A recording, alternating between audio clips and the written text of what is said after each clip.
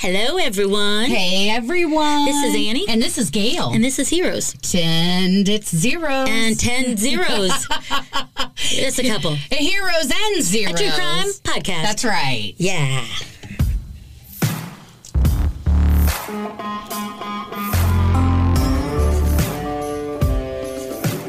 Okay. Hola, chicas and what? Senoritas and senors. Senors. What's? I hear Or chica chicas. a lot. What? Chicas. Chicos and chicas. Chicas. Okay. I don't really know. Look at me. At the end of the 4 day. years of Spanish, and that's what I got. I know, right? Good golly. Good golly. It is hot. It is hot. It is I'm really sick. hot. We're sweaty. We are a little sweaty today. Got a little swamp boob going on. I don't think the audience wants to hear that. TMI? Okay. I don't think so at all. But I had a visual. Oofta. I know, right? Scary. I know. So I'm pretty excited, though. I've been looking forward to coming back to this, Annie, because All right. I know we had... You're going to recap for me. I know, right? Perfect. Yeah. Well, first of all, gosh, it has been such a hot week, and Yes. we've had, it's summer. I love summer. Annie I hate doesn't. summer. I hate sweating, and I hate sweating. Well, she hates to sweat. Yeah, summer's ending, though, in Iowa, which means we get even more serious about our podcast because there's nothing else to do outside. Yeah. Or at least that's me. I can't wait for it to be cool. I work outside more in the fall, winter than I do in the summer. Mm-hmm. That's amazing. That's amazing. All I have to do is make sure that my hands and feet are covered because I frostbit them in 7th grade, walking home from cheerleading practice. And so they will get painfully numb and sore very quickly. To where when I think about maybe getting a house closer to the city and like a town, everybody always says you should get a townhome or an apartment or a condo or something. Without a fence, I'm not taking my dogs out in the winter to go to the bathroom. They just let her out the door and go. Yeah. And so that's what my head is always stopped by the fact that how will I ever live? Either I'll have no dogs or, which is not going to happen, right, or I have to live somewhere with a fence because I'm not going to walk them to go to the bathroom in the winter. And that's the other thing that I hate about winter, that I do hate about winter, is all the clothes you have to put on and off and on and off. So my perfect... God, if you're listening, you are. Can we please keep the humidity at about 36% and the temperature between 65 and 80? I'll let it go up to that high. Okay, can you do that? That's where I want to live, people. You know a good place that has no humidity and doesn't get super hot, doesn't get super cold. I'm going to assume like lower Missouri, Arkansas, Oklahoma. Humid. All right. Majorly humid. Good luck. Good try. I don't know where then. San Diego. Oh, right. Is that that's place. Why. Yeah, why does everybody have such high costs of living? Exactly. The weather. The weather. Yeah. That's why Iowa is a great place to live and grow up and raise your children, because the cost of living is so low because people don't want to fucking live here. I know, right? Okay, sorry. But with that, unfortunately, though, sometimes bad things can happen even in great places. Because as we know, just recently, the Major League Baseball League put together a Field of Dreams game right here in Dyersville, Iowa. Yes. Between the Yankees and the other team. Haha, they won, though. I think it was the White Sox. Okay. But they put together a game that was... and it truly, is this Iowa? No. Or is this heaven? No, it's Iowa. Yeah, that's super cool. Yeah, so I didn't go. Cool. I heard about it after I didn't the fact. go either, but I did. I want to go next year if they have it. I and did they're hoping see, so. I mean, it was so cool on TV to see the players come out of the corn, to be able to see the all the announcers were dressed in period clothes. It was just... You know how I heard about it? After it happened on the radio, the hosts were talking about it. Annie, you got to keep connected to me. I do. I can keep you up to date, girl. I don't know about the right things, because so far I've taught you about OnlyFans account last time on our still haven't last checked podcast. into that since we talked last. So don't need to, Annie. Okay. Don't need to. I'm not going to go there. I know. So, but for as wonderful as Iowa is, and that it's compared to heaven, and sometimes people can go through hell. And today is the second part of our series. And remind me of the title of it. Yes. Gitchy Manitou. The Gitchy girl in the Manitou murders. Yes. That's my name, but really it's the Gitchy Manitou murders that Took place in Iowa, border South Dakota. So. Yeah, so this is crazy. So it's part 2 of the Gitchy Girl story, and where we really kind of, can I recap? Yes, okay. Go ahead. All right, so... See how good a memory you have. I know, right? So Probably Annie started out, really talking about the Gitchy Manitou, the state park that's part Iowa, part South Dakota. It attracts Nebraska, Iowa, South Dakota. It has even an ancient burial ground. It's been there, those rock formations, 1.6 billion years. Yeah. I'm going to go there. The Indian tribe actually had settled there for 8,500 years. And we kind of talked about, boy, aren't we a blink in time, right? Yeah. So that was amazing. But, we chatted about the fact that, it's a group of teenagers. So a group of teenagers. 5 of them. All went out to the state park. 4 boys, 1 girl. Yeah, and they were all good teens, too, right? Great families, great moral character. Everybody loved them. And they started a fire and they're playing guitar. They've passed a joint around, probably some pretty normal teenage things. Except no drinking for them. Yeah. And they're out in the woods. The fire is dying down. Throughout the night, they keep hearing these sounds. Fire's died down. All of a sudden, 3 men show up on the tree line horizon. 2 tall, skinny ones, 1 shorter, chubby, shotguns in their hand. And before you know it, boom, boom, boom. And Roger's down. And Stu is down. And Roger was Sandra's boyfriend. Yep. Stu was the older brother of Dana. So he's the one that drove him there. He had the van. Yeah. Yep. So now you've got Dana and Sandra and Mike. Yep. Roger's best friend. Yep. And Mike and Sandra have ran behind a tree. These guys have tried to convince them they're police. And they kind of know they're not, but they're hoping. What else hope do you have? Yeah. What else hope do you have? Yeah. So they come out, they shoot Mike, and they play dead, and then they come over and kick him and realize neither of them are dead. So now they make him get up, and they start walking him through the woods for 2 to 3 hours. They just make him walk and walk and walk with these guys with shotguns behind him, knowing that Mike and Stu and Roger and Stu are back, most likely dead. Yeah. So their minds are racing. They're scared to death. And yet they still are trying to believe, or at least sweet young Sandra is still trying to believe that maybe these are police. Because she just turned 13 in September. Right. And it's only November. And so next thing you know, they take Sandra and they make a comment they don't have handcuffs. And they put wire around her arms. And they put her in the truck, but they keep Mike and Dana behind with the two of the men. And by the way, she's taken with a man named Boss. They stay behind with 2 men called Hatchet Face, which right away, that's just... Makes them sound really ugly. Well, or how many people live in Hatchet?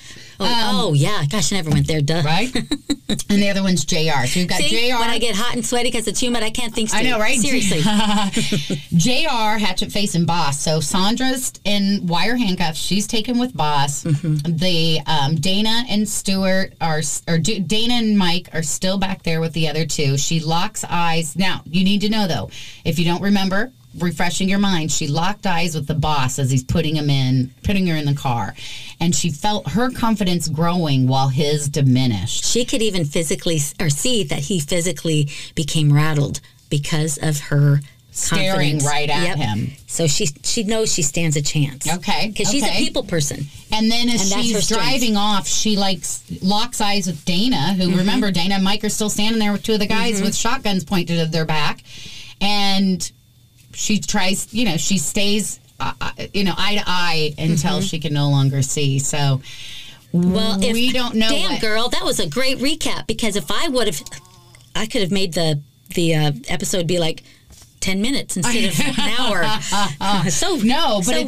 at the end of the day, and this all happened in 1973. And November 17th, which was unfortunately also Annie's birthday. So yeah, I still love November 17th, but I feel bad for those people. Right? Okay, so she's in the truck driving away. The boys are standing there with shotguns pointed to their back. Annie, take us away on part 2 of the Gitchy Girl and Gitchy Manitou. Okay. That rhymed. Yeah. All right, go ahead. So Mike, Dana, and Stuart, because they went back to get him and found out that he's not dead. So they marched him back up to the other guys. One of the guys went around back while the other one stood standing guard. I think JR is the guy that stood guard over Mike and Dana while the other one went back. I think Hatchetface went back to get Stuart. Okay. So then the three boys. But I'm sorry. Yeah. He didn't get Roger. It tells me Roger passed right away. Right. Okay. Yep. Okay. This is kind of from so the first of all, I perspective can't of the imagine boys. I can't imagine The fear? relief though that Dana must have felt seeing Stu. Yeah. Yeah. Yeah. And still, he was very relieved and yet fearful Scared. about, okay, why? What's next? Yeah, what's going to happen to her? They're taking her off. Stuart's shot. Mike's been shot. But now we're standing here on a dirt road. Stuart's van pulls up right in front of him. The two men talk. Stuart, Mike, and Dana are all standing there. And, remember, they're obedient, respectful to authority and adults, men, young men. They're not cocky. They're standing very still and they're scared shitless and being obedient. But what do you mean Stuart's van pulls up? One of the guys, Hatchetface, leaves, finds the van where it's parked, and comes around and meets JR on this dirt road. On this dirt road where JR is standing, covering. By the way, to our audience, thank you for constantly listening to my words being being wrong and not being able to pronounce shit. Okay. And me stuttering and taking too long. So hey, it's all good, I guess. Thanks. So, but you know what? One time, though, side note, Julia Roberts one time was interviewed and said, "What are your flaws?" And she says, "You will never know. Once I tell you what my flaw is, that's all you're going to see the next time." I'm like, shit, I shouldn't have said that. I shouldn't have said I stuttered. I shouldn't have said I took too long in between pauses and too many pauses or whatever. But I did because I am honest. That's right. So anyway, the two men are talking in the truck. And we don't, by the way, we don't have all those editors, writers, and IT people to cut and edit. So for all of you, I also want to thank you for just letting us talk and listen. And thanks, guys. Okay, so the van pulls around. Mm-hmm. Okay. So the men are talking. The three guys are just standing there. They're kind of whispering inside the van that's not theirs. For whatever reason, that kind of pisses me off, too.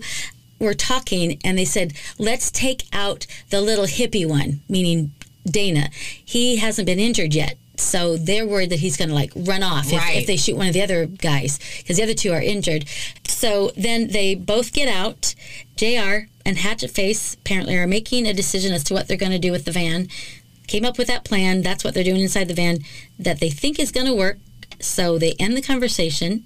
They get out of the van. JR gets out. He comes over and boom, they shoot him and he falls down to the ground and more shots are ringing out. He's still firing at him.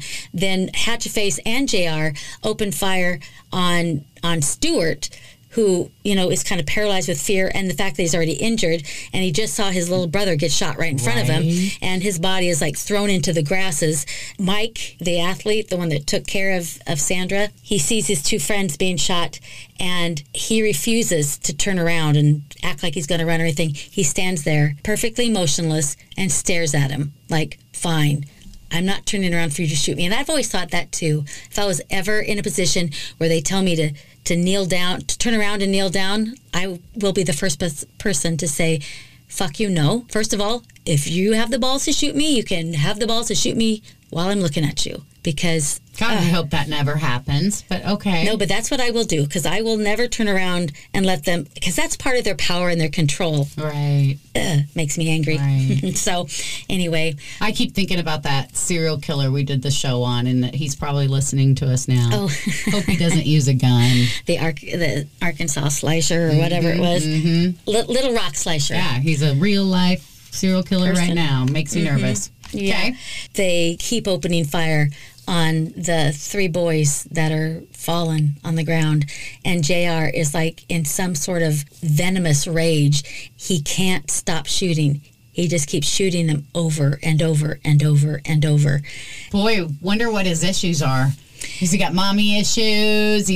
What has he got? I mean, you don't have to tell me. But want me to tell you now who these 3 guys are? Because I don't know. Is that the part of the story you should? Yep. Okay. Apparently. Listen, we go. It sounds like he's got some real anger mommy issues. Well, you know what? His name is James Ray Fryer. Okay, so J.R. Yep, J.R. Fryer. And he's the shorter, chubby one. The one named Hatchet Face is called Dave Fryer. Brothers. And then the tall, skinnier one that was the boss, that was kind of the leader, that wore the Russian trooper hat, his name is Alan Fryer. All 3 brothers. Oh, yep. So there's issues in the family. Okay. So they went quail hunting earlier in the day, and they were going to go poach deer that night. So they all had guns. First of all, you know what? They're not supposed to have guns because they are repeat criminal offenders. Oh, they've had a felony? They have a criminal history. Well, if you have I think you can have a gun with a criminal history, but if you have a felon, you can't have a gun. A felony. Whatever they had done, the 3 of them were not allowed to own or be carrying any firearms. Okay, so that could have also been a 1973 thing? Well, no, I'm just trying to think through a domestic dispute that then they did something there. I'm just trying to understand, or who knows? Are you trying to understand the laws or what? Yeah, well, why they'd have guns if it wasn't a felony, but go ahead. So, again, I haven't finished as to where JR was supposed to be going. Okay, so they have guns. Yep, they've been quail hunting, which is hunting is normal in Iowa. Hunting deer is normal, but not at night, and they were going to poach you can't deer. Poach them. Yeah. You have to have tags and license and registration. They failed at finding any quail. They didn't find any. They were failing at poaching any deer. There weren't any deer laying around that they could, fire at, shoot, or pick up that someone else had shot or had died, etc. And JR was supposed to be in jail. He was out on work release when his brother David, Hatchet Face, called the police station, the jail, and pretended to be his boss, which was, I think he drove a truck for some local company, and said that he has to work the late shift. Okay. Whoa. And so, again, in 2021, that wouldn't fly. But in 1973, people were more trusting. And that's where we stand with them. They're all 3 hardened criminals. They have a reputation in town for being thugs. When they didn't find any deer to poach or any quail to shoot, they heard some singing coming from a campfire. So they sent Alan over to kind of scope it out, and they actually thought that there were 2 girls. Dana had long hair, and then obviously Sandra, she had long hair. It was kind of speculated that maybe this was rape motivated, sex motivated, because at one point during the walk and the marching around of the kids during those few hours, they demanded to see their wallets and their identification. All 3 men went over and were frisking Dana. Oh, because he looked like a girl. He looked like a girl, and he was only 15, right? Or 14. He was 14, I think. Yeah, 14, because he was 4 years younger than Stuart. I was too many ages and dates. They're frisking him. Oh. And then they take his Social Security card, they take his wallet, and one of them walks over to the headlights of the vehicle and sees that it's how old he is and that it's a boy. And they throw it at him, and Sandra notices that the guys look disgusted, like frustrated. Just thought, well, that's kind of odd. And then one of them asks, how many girls are there here? Unfortunately, Mike and Dana, they both at the same time look over at Sandra. Just her. She's the only one. And then I'm sure as they said that, they probably thought, fuck. Right. Oh, I'm Sandra, we're sorry. There's something bad going to happen. So now back. So he's off on, they're off on work release, and they've, okay. Yeah. There was some discussion before Sandra took off in the truck with the boss. They had decided where they're going to meet, what they're going to do. So Sandra is now driving around with the boss, and she's remaining quiet. She wants to, figure out where they're at, where they're going, take in details of the vehicle. But there was nothing but one. It's black. White. Pitch black out. Yep. And there's one white farmhouse after another out there with miles and miles of just picked cornfields. So it all looks the same, now where they're at, because it's good farming there. So there's nothing really distinguishable for her to identify if she gets out of this later. Thought about that, but you're right. In Iowa, if you were, it would look, you would know, because there is just farm after farm that all look the same. Except this area around here, and kind of from my town where I was from, very hilly and Yes. and except for Yeah. the town itself would be flat, and then all the hills around. So, but yeah, she was riding around with him, and I'm really fascinated with that because just by the way, if you are from Phoenix, you won't quite get it, but if you've ever moved to Phoenix, I always said, oh God, everything looks the same. Like on every corner there's a CVS, and on the opposite corner is a Walgreens, on the opposite is a True. Chick-fil-A, and you Wow. literally are like, where am I at in the city? Because it all looks the same. Well, I never thought about that, but yeah. I never thought about it in Iowa. Yeah. Okay, so everything looks the same. She's trying to take in details in the truck. Yeah, so she starts to kind of get some information from the boss. You know, she's trying to talk to him because she can see he's getting a little rattled and maybe losing confidence because he at one point slapped the steering wheel with his hand and then like popped himself on the forehead like duh type of action. And he says, he goes, I missed my turn. I got to go back towards the lake. And she's like, the lake. It's like he's making the shit up in his mind, or he is trying to give her the perception that this is what's going to happen. I am a cop, but blah, blah, blah, blah, blah. This is what's going to take place for you. So anyway, he's telling her that he's a cop. Yes. They've been doing drug raids. Yes. But he knows she's young and he wants to like kind of get her off the hook. So if you see the sheriff, when we go back, I want you to duck and stay down so that the sheriff will want to talk to you, want to take you in. But I don't think you should be busted because you're so young. So he's trying to make it look like he was on her side. Once again, in the book, there's lots of details about them turning down this area and that area and this road and conversations that they're trying to have. And she is a people person, yes. When he starts getting agitated, she tries to switch gears and sound more like agreeable with him, like asking him questions and how much time do you think I'll get? Will Roger be coming back with the other two officers, etc.? And then he says, "Oh, we have to go get gas." She's like looking at him like, "We're out in the middle of fucking nowhere." And so he pulls into this farmstead with this like rambling 2-story house. So when I see the word rambling, I'm thinking, okay, it means it's a pretty nice bigger. place. They drive around the barn, then behind this building, and there's a big red fuel tank apparently, which is common in the area for a lot of farmers to have these very distinguishable fuel tanks that are red because a lot of them have this big machinery that they need to fill up, and they're in the middle of nowhere. So because her grandfather had one years ago, so she recognized that okay, this guy's a big farmer, and it turns out where they pulled into, he was a hired hand for that farmer and had keys to the fuel tank because all the driving around and stuff, he needed gas. So she's questioning him like, how do you have keys to this? Oh, well, because of our drug raids, we have keys to a lot of fuel tanks. So she's thinking, and so she feels confidence to ask him, well, what do you do if you're in other states and you need gas? Well, we have keys for a lot of those places too. And then he got rattled and kind of changed the subject. But all this time, this young girl who's 13 saw some friends being shot, all this bad stuff that's happening to her. She's trying to make sense of what's going on and yet trying to give herself hope that they really are cops. So she feels confident enough to ask a few questions, but knows deep down the crap he's telling her isn't right. So eventually they make it to another farmhouse that isn't like the rambling 2-story beautiful thing. It's kind of fallen down. The windows are sagging. There's a barn that's barely there, barbed wire fence that leads around the perimeter of the place that is like almost touching the ground in some places. So she, and then they pull in there and she sees a dim headlights of another vehicle. And he goes, oh, they're here. So immediately she like, oh, good. The other cops are here and they'll have my friends with them. And then her stomach and her heart sinks when she sees Hatchet Face and JR get out of the vehicle. She notices that they look super surprised when they see her still sitting in the truck. Oh. She has no idea that the discussion they were having before they left the boys, before they shot all the boys, was that you take care of her. So Alan Fryer, the boss, was supposed to kill her. Here's a word from our sponsor, and now back to the show. Okay. And meet them back at the farm. Well, now the abandoned farm. So now he shows up with the girl, still alive, in the truck. More conversations going on. They're disgusted. They're kind of pissed off. You can tell that Alan wants to still talk. He's still the boss, but he's not as scary and mean as JR, the chubbier brother, who's oldest. I think Alan is 29. I think Hatchet Face is 21, and JR is 24. Okay. So young, but old at the same time. Alan wants to talk. JR, like, kind of dismissively waves his arm at him. and he ignores him and he walks past him and kind of like brushes his shoulder, like hits him with his shoulder, like get out of my way, as to kind of to signal to Alan, leave me alone, let me be now.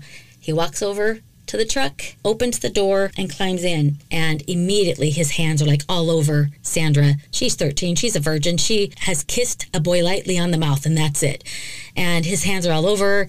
She's like instinctively, backing off. And, right. And he's climbing on top of her, and then he yells at her, and she's thinking his breath is horrible. And he tells her to take off her pants. And by his tone, she obliges and starts to unbutton them. He tells her, now you're underpants. And she doesn't go fast enough taking them off. So he rips them off of her, I guess, and gets on top of her. But he grabs her by the hair, and makes her look at him. And he violently rapes her. During this horrible time, she's able to, as a 13-year-old, to kind of get out of her mind or get out of her body, to disassociate herself from what's going on. And she's like kind of feels herself hovering and just looking down on what's going on and not feeling. And we've heard that. Yep, so many times. Survivors have often said that. You have to disassociate yourself from what's going on just so that you can survive. You can survive and your mind doesn't kind of go crazy. So that happens. And it seemed like as soon as it started, it was over. He gets off of her and gets out of the truck. So she's like slowly processing what just happened. She gets her clothes back on. I have such an image of this. She says that she just sits there in the truck and brings her hair to the side, to the front, and just starts like running her fingers through her hair slowly. So I just see this girl that's now going into shock. Yeah. And the back of her hair is all tangled and matted and stuff from what had just happened to her. And so she's just fixing her hair. She hears the guys kind of arguing, and then they're laughing like they just had the best fucking day of their lives. And it's like that rape that just happened to her put JR in the best freaking mood, and he's over there, and they're like, they'd say something and ha ha ha, and they'd slap each other on the shoulders and whatever. She's sitting there and she's just thinking, they're going to kill me. Okay, I guess this is what's going to happen. Then the guy... I am so, by the way, for our audience, if they went, where'd Gail go? I'm just, so entranced and blown away of everything Mandy's saying. The whole horror that this young girl had to go through. Sorry, So she's sitting there and she's thinking... I'm not looking at, so sorry. She's thinking that, she's going to be killed. Yep. She thinks she's going to be killed. She hears something about take care of the girl, etc. And JR says, I'll just do it now. So she knows their intent was to kill her at this point. She doesn't know if the boys are still alive. She's just hoping and praying that she gets to see Roger tomorrow when she hopefully just gets home and wakes up in her bed and it's all been a dream or a nightmare. Then she hears Alan say something about a club. He'll do it with a club. At that, the other two guys leave, and she's with the boss, Alan. He comes over. He's like rummaging around on the floor. There are like styrofoam paper cups and everything, garbage on the floor. And he finds it's like a broken axe handle. And he picks it up. He gives her a flashlight that he had. And he says, all right, what we're going to do is you're going to go in that house and you're going to go scamper out any critters that are in there. And he goes, and I'm going to see if I can scare you to death. And then he yells, boo, boo at her twice. Okay, this is weird. Yep. So keep in mind now, because I haven't told you yet, that these three men have IQs of about 85 or 87. What's the average? What's the average IQ? I thought it was like around 110. Okay. All right. So I think mentally handicapped people that have Down syndromes and stuff, Down syndrome, are often 60. Okay. So in that other gives words, you an idea. They're not very bright. Mental capacity wasn't all there. Okay. I guess the boss, Alan's IQ is like 85, 87. But so he tested really poorly with, on tests. But his mechanical abilities were like way up there, like from a normal person. So he could do that. So the brothers trusted him that he's going to take care of what he's supposed to be taking care of. So anyway, so she gets out of the truck. She shines the flashlight into some windows. He's behind her with the club. She sees like something kind of scamper across all the dead leaves and the crap that's blown into this abandoned house. And she just turns around. She goes, I'm not going in there. I'm not doing it. Just like kind of resolved to the fact, you know what? What else can you do to me? No, I'm not doing it. Alan looks frustrated and kind of shook his head and then says, "Get back in the truck." So she's like, What? "Okay, I don't have to go in there. That's good. I just thought he's going to whack me over the head right now at the club."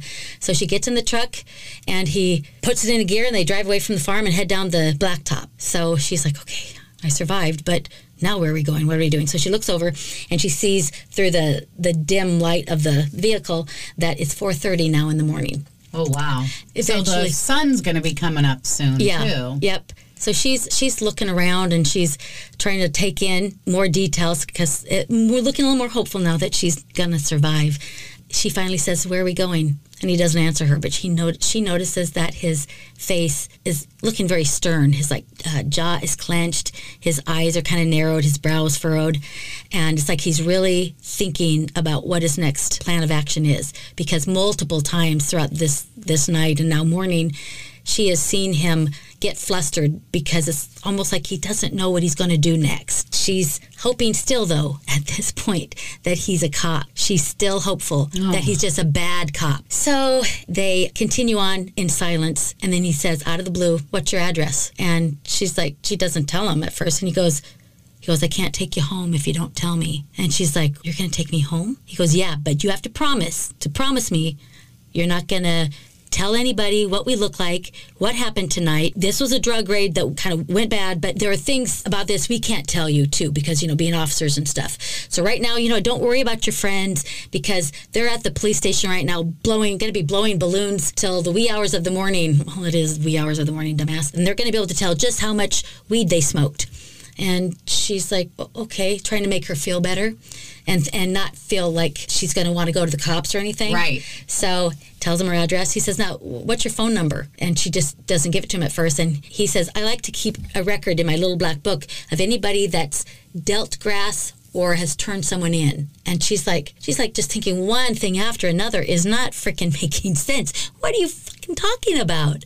Okay, 13 years old, it's hard to be discerning on to what to tell, what not to tell, what's going on, what's the truth, what normally happens. This is 1973, so they don't have the internet and everything else. And she's learned what she knows from the Brady Bunch and Mutual of Omaha's Wild Kingdom. So she gives him the phone number, and she's still hopeful when she sees him turn down her street and she sees her front yard. She almost starts crying, and I could just imagine her relief. He pulls up slowly right beside the mailbox, and before she doesn't even turn around or say anything, before he even comes to a stop, she opens the door and barrels into the house, slams the door shut, and bolts it, and he drives off. I cannot believe he did that. Mm-hmm. I'm actually very shocked of how stupid he is. At one point, there's something I didn't tell you yet.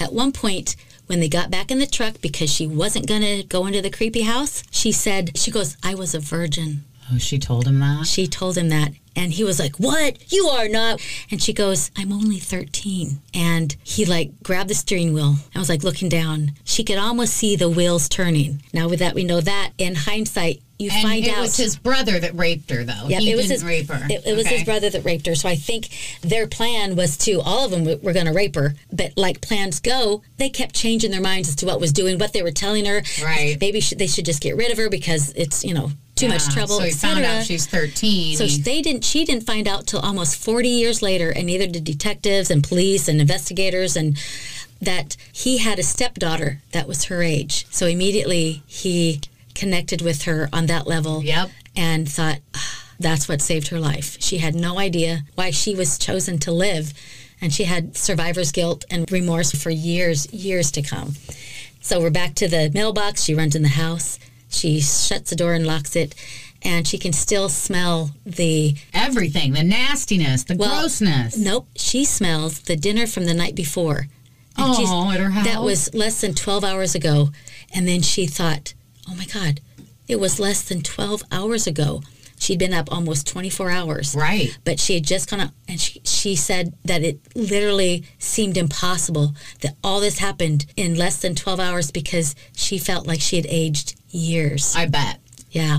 She didn't want to wake her mom. Everyone's sleeping. It's 5 a.m. now. Her mom worked long hours. She walked into Bill's room and shook him by the shoulders and kept shaking him awake until she could tell that he was fully awake. And she told him what happened. And he says, Sandra, you have to go to the police. You have to call the cops right now. You have to do something. But they said they were police. And he said, they don't sound like cops to me. And she says, but what if they are? and then I call them and try to turn them in. He knows where I live. I gave him our phone number. They'll come back and kill all of you, the boss told her. He's like, okay, why don't you go to bed and sleep on it for a little bit? Try to get some rest, but then when you wake up, decide what you're going to do. Okay, she goes to bed, lays there. It's 5 a.m., 6 a.m., 7 a.m.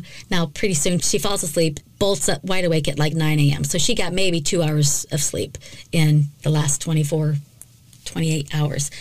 She gets up and she calls Roger's house over and over and over and over, and nobody ever answers because it's Sunday now. So I was thinking, okay, they're probably at church. So she calls Debbie, her friend, her closest friend, and rings and rings and rings. Nobody answers. So then it doesn't say who, but she calls another friend who answers the phone, and she says, I need to talk to you. I need someone to talk to you. You please come over now. She goes, oh, I can't. My mom's making me go to church. She goes, no, I need you to come over now. She goes, I can't. Mom will be really mad at me, but I'll come over right after church. They hang up the phone. She sits on the sofa, and she's just trying to get a little rest, waiting for her friend. And then she kind of gets startled awake and jumps to her feet because someone's pounding on the door. And then it's her friend from church. Okay, thank God. Yes. So it's her friend from church. She comes in. Sandra just unloads every tiny detail that she can remember and what happened to her and where they were and what happened. And she goes, okay, I'm going to help you do whatever you want me to do. So apparently 13-year-old minds think that it's probably a good idea to not call the cops, but to start hitchhiking so you can get back to Sioux Falls so you can go to Gitche Manitou Park to find the boys. That's what they do. Oh, no. They make it to the interstate where a woman in an old kind of battered car pulls over. She gives them a ride, and they make it to Sioux Falls. She drops them off outside of a phone booth. So one last time she calls Roger's house because she had already called him like 13 times earlier, and this time the brother answered, and Roger had an older brother. She said, I've been trying to get a hold of Roger all night, blah, blah, blah, blah, and we were at Gitche Manitou, and they shot him, though they said they didn't shoot him because didn't tell you this part either. They told, this is part of why she thought they were cops, they weren't really shot with real bullets. They were tranquilizers. Okay. Because I didn't mention that, did I? On the ground, and okay, yeah. Yeah. I figured they had to convince her of something like that. Okay. So she tells the brother, and what happens? And through her rambling and not listening, she finally pauses. The brother says, Sandra, listen, we already know what happened. Where are you? Can I come get you? He didn't want to tell her over the phone. Okay, so she told him where they were. The brother came, picked him up, and they drove directly to the police station. She's still unaware that anybody's dead.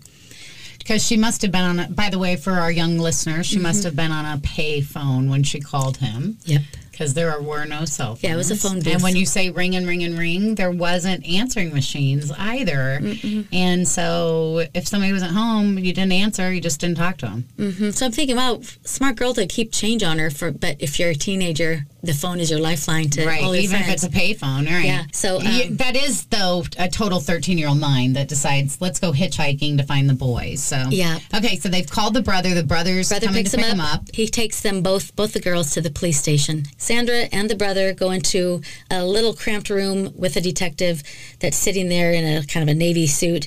The brother says to the detective, this is the girl I told you about that was with my brother last night. Still, she doesn't know anything what's going on. She thinks she's there to report what these guys did. The detective says, and he looks really serious, and he says, so this is a homicide, young lady. Do you know what a homicide is? She has no idea, but she doesn't want to look stupid. So she says, yeah, I do. So he starts reading her rights. Oh, my golly. And Roger's brother stands up, and he like flies into a rage, and he says, what the blankety blanket blank are you doing? She's a victim too. And he said, well, this is just, standard procedure. And 1973. He says the detective wanted the guy to leave, Roger's brother to leave. And so he'd be in there alone with this 13-year-old girl. Right, whose mom doesn't even know any of this is going on yet. So today that wouldn't happen either. I guess this brother just keeps protesting and like, no, she needs someone here with her, blah, blah, blah, blah, blah. Good for him. They force him to leave.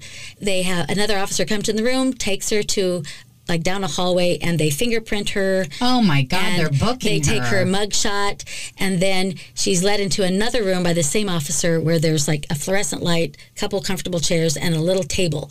She's forced to sit down. I think a lieutenant and a sheriff come into that little room and tell her to tell him what happened that night. Oh, first of all, she's already gone through such trauma and now more. Okay. So now she has to relive the trauma. And so she tells him everything.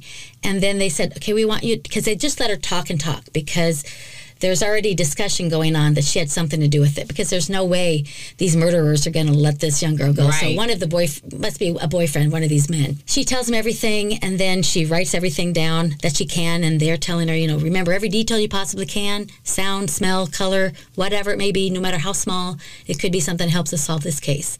And when they said solve this case, she's thinking, I'm gonna help them solve this case. I want my boyfriend back, and these guys shouldn't have done what they've done. I'm going to help them solve this case. So I have to remember every tiny detail. So intently, she's so determined, and she's writing and writing and writing. She ends up giving them 10 pages of transcript. I bet. Of what happened. But because she's so determined, because she is doing this and not crying or anything, they think, how cold. She's cold. So they make that a note in her file. She does have something to do with this, because look how cold she is. She's writing down details, and she's not even crying because her boyfriend's dead. No, asshole, she doesn't know he's dead. Make a long story short, or a short story long, however you want to look at it, they don't book her. But they've already put her through the trauma. They've already put her through the trauma of Jesus. it. And excuse me, God. The sheriff is one of the men that's sitting in there. His name is Craig Vinson. I mentioned his name earlier, that he was going to go out to that park and do a run. Well, he, and about only he, in this office, believe her. And he's kind of pissed off at all the other police officers that are doubting her, because then they're doubting him and his ability to be objective and his judgment. They're saying, like, Sheriff, these murderers released her. She has to know something. Something's not right. Why is she acting so cold? Why is she not crying? It wasn't until like that afternoon, when she finally gets to go home, she sees a newspaper and sees all 4 of the boys' faces on there, and it says, it was on the front page, and it says something about them being slayed. These 4 are dead. They were actually found that morning, not too soon after she was dropped off, by a young couple that were test driving some new car, and they decided to go into Gitche Manitou Park because it would be a sweet place to drive this new car or whatever. And so they start driving in, and they see something laying in the road, and they're like, that can't be what I think it is. Sure enough, so we know that as soon as she got a hold of Roger's brother, the right reason they weren't answering is because the police had already been to their house. And because they didn't find Roger right away, because his body was further into the woods back at the campsite. Right. So she now knows that homicide means dead, and she's beside herself and crying and upset. So for the next almost 2 weeks, for 12 days, she takes an active role in this investigation. This 13-year-old doesn't go to school, even goes out to the park with the sheriff and another cop to walk through and tell him everything again, what happened, and to see the location where her boyfriend was murdered and the 3 boys that she saw as she left in the truck by her captor. So she has traumatized all over again. They decide that the best course of action is to drive around the countryside looking for the Ramblings 2-story house, and then the abandoned farmhouse. So they're thinking they might find some clues there as to who these guys may be. And that she'd recognize where she was at. Right. So 10 days are going, they're doing this daily. This girl, the Sheriff Craig Vinson says that this 13-year-old little girl was the strongest individual I've ever met in my life. He goes, she put in as many hours as the rest of us.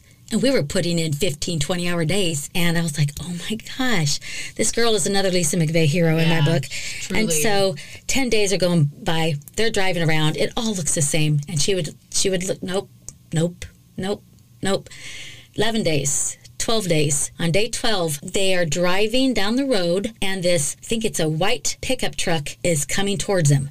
She sits straight up in the seat, and she says, that's him. She sees his face. She goes, that's the boss. And then she sees the White House. She goes, oh my God, that's the farmhouse. That's the house. And immediately, Sheriff Craig pulls over, lets out the officer with Sandra, and they hide in the brush because they don't want her to be seen. Right. So I guess in this 10, 11, 12 days, I didn't say that her whole family's under protective custody.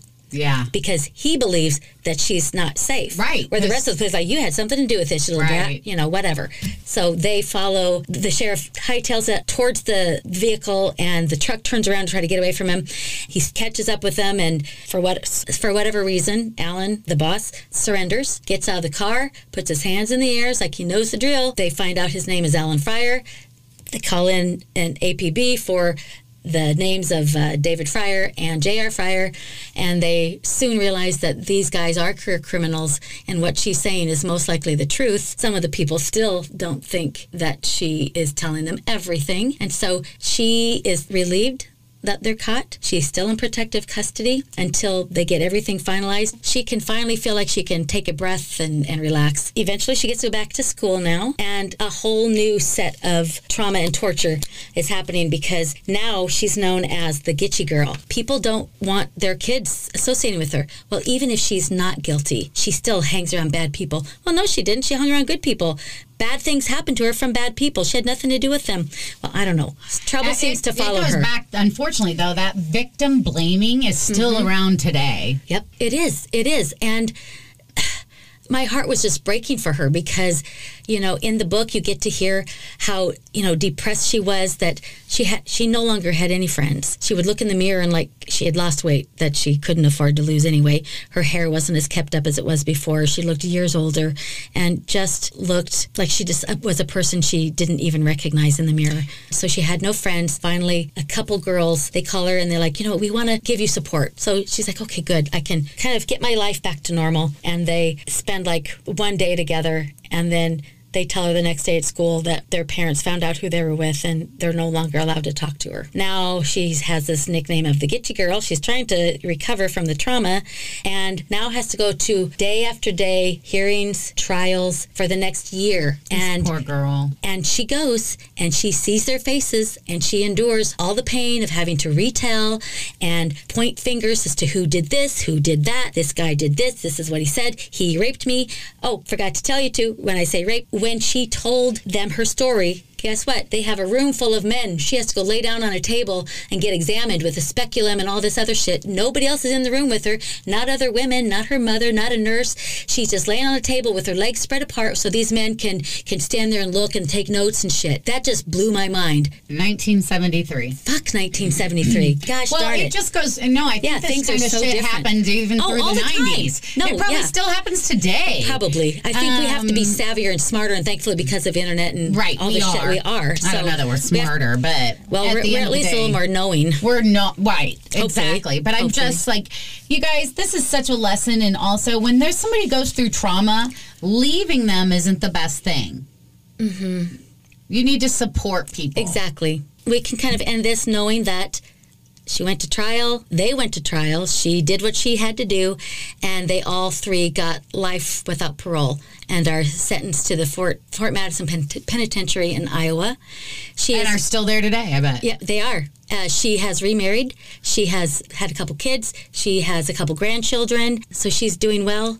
But that was the terrifying trauma that happened to a young girl, 4 beautiful young men, in 1973 in Gitchy Manitou State Park in Iowa. Wow. Sandra, I am so impressed at your resolve and the fact of how much you had to go through to get into a recovered state. Mm-hmm. And we are so proud of you. And I hope Thank you for writing the book. Yes, because I bought your book so that hopefully you'll get lots and lots and make lots and lots of money to help get you through, make life a hair easier. Well, at with the end proceeds. of the day, she's just first of all, she's telling a tale of we need to be careful, right? Mm-hmm. But more importantly, she's a story and a tale and a real life person of survival. And you know what? She survived. And for years, being a survivor, that didn't help her. She still felt ashamed. Right, because think of the town and how they made her feel. The way she was being treated, that she didn't even start feeling like she was someone that people could look up to until recently. I bet, because think about it. She's in her 50s. But think about that. Her poor friends lady. treated her bad. Yep. These men treated her bad. The police treated her bad. Yep. She had horrible survivor's guilt. Yep. So all of that combined, I can only imagine her self-esteem was horrific. So Sandra. And I don't think it was until like maybe 2016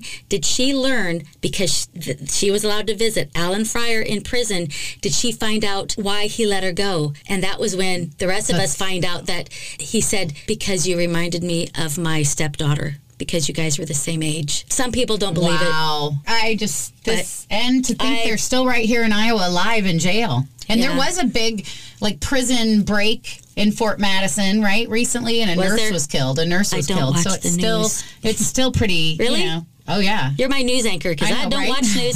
Like, shit goes on all around me, and I'm like, well, here, hey, I've never heard of that. I'm here for you. So, teaching you OnlyFans and the fact that we had a prison break that resulted in a nurse being killed. So, I don't think there's anything else I want to tell you guys. Well, this was amazing, Annie, because, wow, my mouth was open. I'm sure our listeners' mouths were open, I hope so, because, you know, I spent so much time researching it and reading it, and I even typed, guys. I typed notes. I suck as a typist. Every third letter, I'm having a backspace. So it kind of threw me off at the beginning because I was trying to read my notes and make sure I didn't miss anything. So that's why I did miss some things. Hey, because I was telling you the story from my memory. And that's what I love. So thank you for listening, regardless of our flaws, babies. Wow. And Sandra, here's out to you. Yeah. And we'll share your story so that more people can be inspired. Yeah, because, lady, you are a hero. Right? I'm so sorry you were treated badly by people that shouldn't have, but we adore you. I want to meet you. Yeah, Sandra,